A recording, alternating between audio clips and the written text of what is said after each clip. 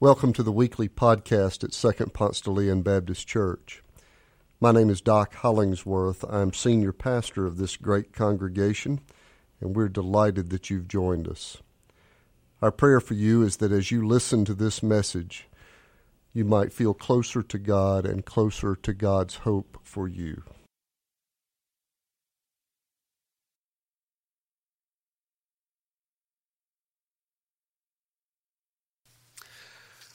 Our reading this morning is from Mark's Gospel, and if you've noticed, Mark's Gospel is on the move. There is so much action and movement and travel and healing, and if you blink, you will miss something in Mark. In fact, one of the characteristics of Mark's Gospel is the word immediately. Mark's getting on with it. Things are on the move. In today's Scripture, take note that we are just in the 21st verse of Mark. Listen to all that has happened already in Mark's Gospel in just 20 verses. Jesus starts at the River Jordan, baptism, and immediately the Spirit drives Jesus into the wilderness where he's tempted.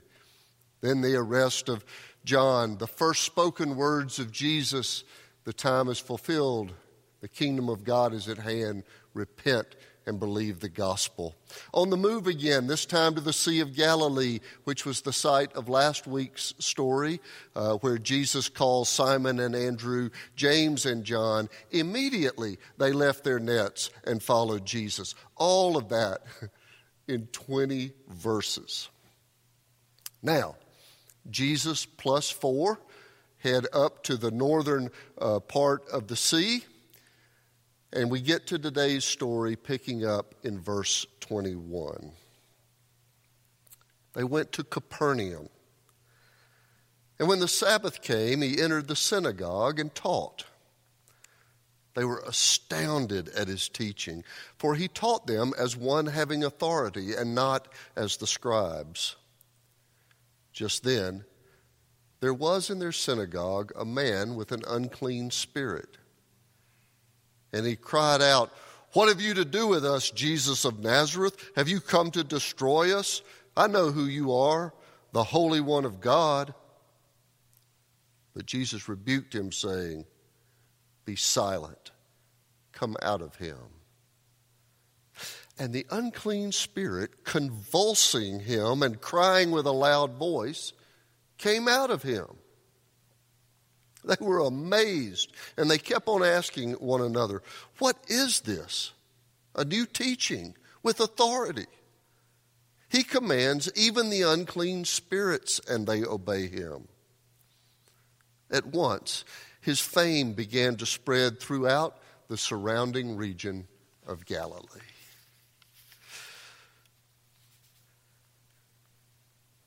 So more people have died this month in the United States of the coronavirus than any other month yet since the pandemic started.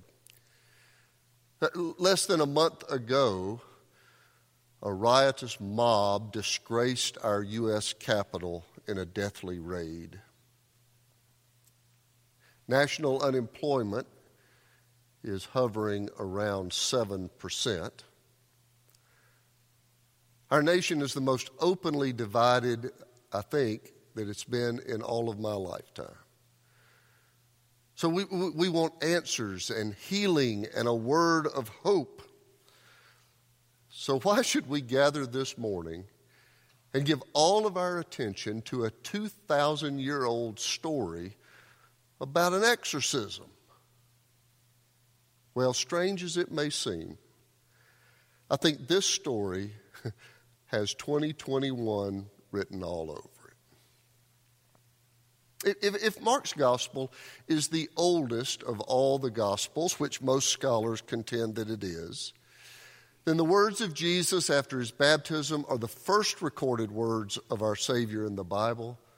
The time is fulfilled, the kingdom of God is at hand, repent and believe the gospel. And as I said, Mark doesn't play. Mark's getting on with it. The kingdom of God is at hand, so let's go. Let's put this thing into action. And while Matthew and Luke have long passages of Jesus' teaching, like in Matthew, the Sermon on the Mount, for instance. The teaching in Mark's gospel is usually of the visual sort. Today's story, for instance, says that the people who gathered at the synagogue that day were astounded at his teaching as he taught them as one with authority. But did you notice there are no verses in here that are given to his teaching? The teaching seems to be an exorcism. Instead of teaching using a PowerPoint, the exorcism is the teaching. So I ask again, what was Jesus' teaching then and now that could possibly hold a word of hope for us today? There are 18 miracles in Mark's gospel. 13 of them deal with healing, and only 4 of those 13 healing miracles are not an exorcism. 4 of the 13 are exorcisms. So 1 out of 5 healings in Mark involves a demon possession. Well, what do we make of this? Some might suggest that the teaching here is primarily about the healing of this one man. Besides, Jesus throughout all the Gospels leans toward the least and the lost. Remember in last week's story, Jesus recruited 2 poor bank fishermen to come be part of his inner circle. And it appears that maybe some of the Bible editors might have thought that the primary focus of this is this one man. I mean, you might have a Bible open right now and see a heading for this story that says, "The man with an unclean spirit," suggesting that he's at the center of this teaching moment. I mean, Jesus is the one who talks about the shepherd leaving the 99 to go after the one lost one. But I don't think this is the main lesson today. I'm going to challenge the editor's heading here. Others might suggest that the teaching here is a way of setting up Christianity as superior to Judaism. Our reading does say, they were astounded at his teaching, for he taught them as one having authority, not as the scribes. What is this, a new teaching with authority? Some have let that lead them to believe that the focus of this might be to put down the scribes, do a little one-up on the old tradition. Jesus good, Judaism bad. I don't think this is the center of this at all. Or maybe the teaching here is mostly about the wow moment that's in there, right? I mean, 4 grown men have dropped everything, left family, left friends, left job to follow this guy who is doing the miracles, and he is a miracle worker. The passage says they were astounded. They were all amazed. And the passage says that after all of this, Jesus became even more famous. But Jesus isn't one to go around checking out approval ratings. I don't think that's it at all. Besides, how long would you follow a celebrity if that were it? I saw Tony Danza one time in the Delta Sky Lounge. It was kind of cool. I snuck a picture with my camera, sent it to my sisters. But I'm not leaving Melissa the Kid's second punch and following a celebrity. I just don't think that the highlight of Jesus' fame is at the center of today's story either. Here's what I think is the central message, the headline of today's teaching. If Jesus had put at the top of the lesson plan, what do I hope the students will learn today? Here's what I think lands at the center of today's teaching. Jesus has the power to challenge and defeat all evil, all boundaries, all that enslaves. No oppressive influence can withstand the power of Jesus. Jesus begins, as I said, his ministry declaring the time is fulfilled, the kingdom of God is at hand. And in this first teaching event, it's as though he's saying, now let me show you what it looks like and why it should matter to you that the kingdom of God is at hand. It's the Sabbath. Jesus and his 4 new disciples have gone now to worship. And the man with the unclean spirit declares, "What have you to do with us, Jesus of Nazareth? Have you come to destroy us? I know who you are, the Holy One of God." Well, first, we don't need to get hung up on the language about somebody being possessed. The story is, after all, a first-century story before Sigmund Freud and Madame Curie, Crawford Long and Edward Jenner, Pavlov and Skinner. Illness, and especially psychological illness, is often referred to as someone having a demon. Did you know it wasn't even until the 20th century that the word lunatic was taken out of the medical vocabulary? A lunatic is someone affected by the moon, lunar. Well, affected by the moon, possessed of a demon, ancient cultures had broad categories to describe the medical mysteries that they did not understand. But part of what I love about the language of demon possession is how broad it is. And we tend to characterize disorders with this kind of pinpoint precision, oppositional defiant disorder or whatever. But to have a demon can encompass a whole range of anguish and imprisonment. And if you know somebody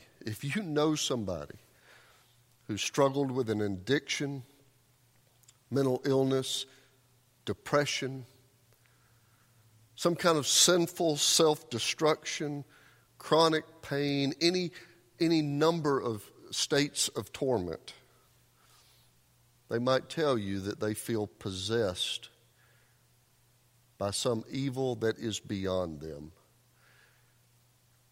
Possessed might be the right word here. 2 more things about what the possessed man said that might deserve our attention. First, did you notice that he speaks to Jesus in the plural? What have you to do with us, Jesus of Nazareth? Well, who knows? It could be the voice of multiple sources of torment. It could be a recognition that all forms of evil raise a trembling hand when they're in the presence of that much power. That's the second unusual thing about what the possessed man says. The evil within him recognizes who Jesus is. I know who you are, Holy One of God. While the others in the synagogue maybe don't seem to. But evil shudders in the presence of pure love. There's this beautiful verse in 2 Thessalonians. And the lawless one will be revealed, whom the Lord Jesus will destroy with the breath of his mouth. Let's not underestimate the power of evil to enslave us, to bind us. Evil is not the absence of good. Evil's too aggressive for that. It's too aggressive to be the absence of something. Tormented people know that to be true. But even the most muscular and aggressive evil has no chance in the presence of the Holy One. The lawlessness will be revealed. The lawless one will be revealed, whom the Lord Jesus will destroy with the breath of his mouth.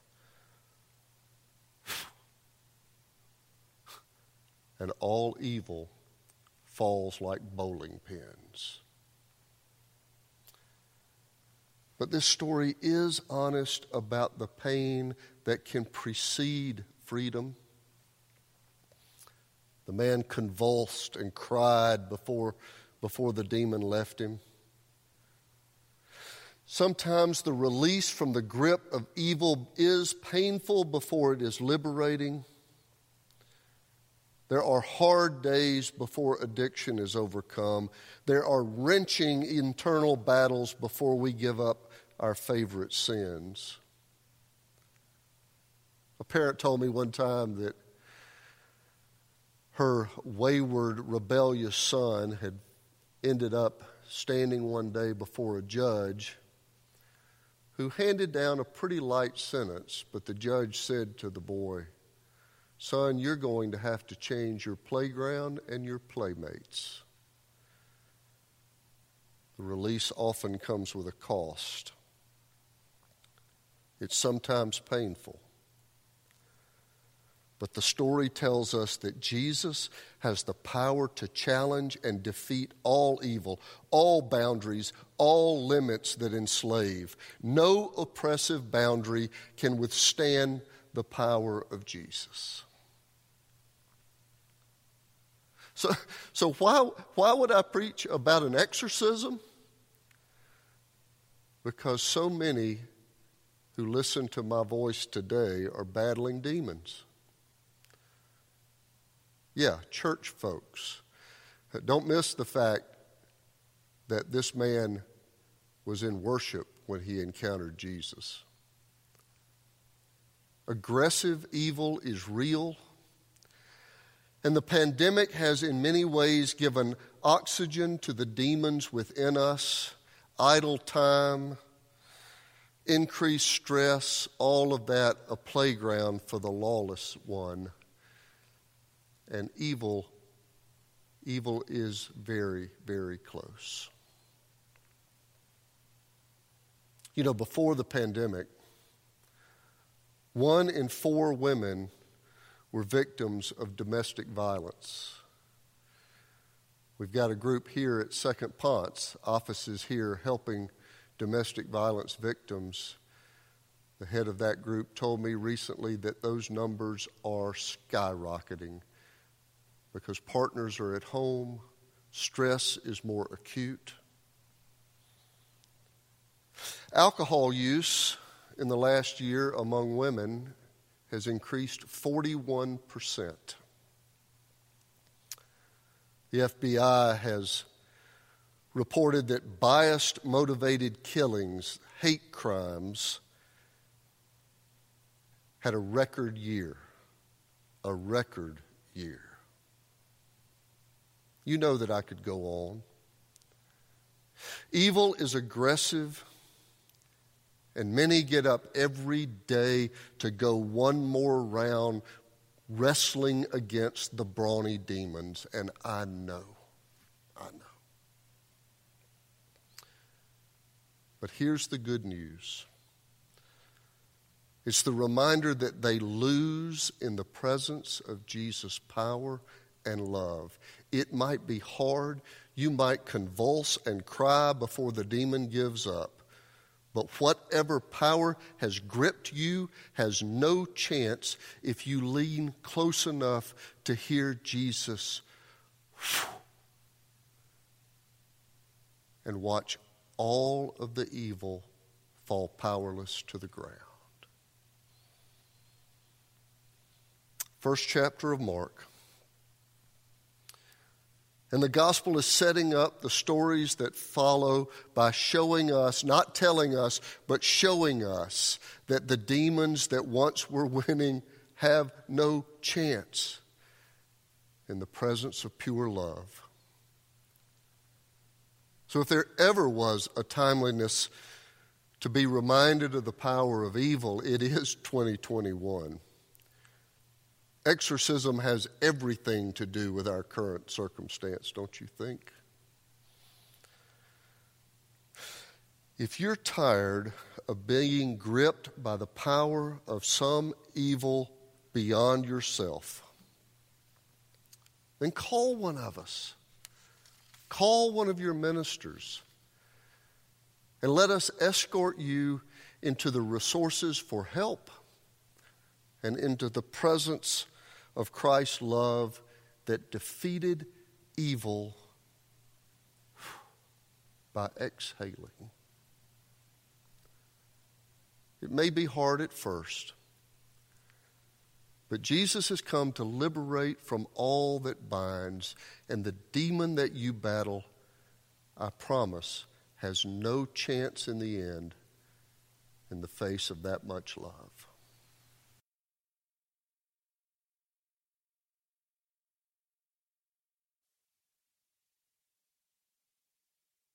Thanks for joining us.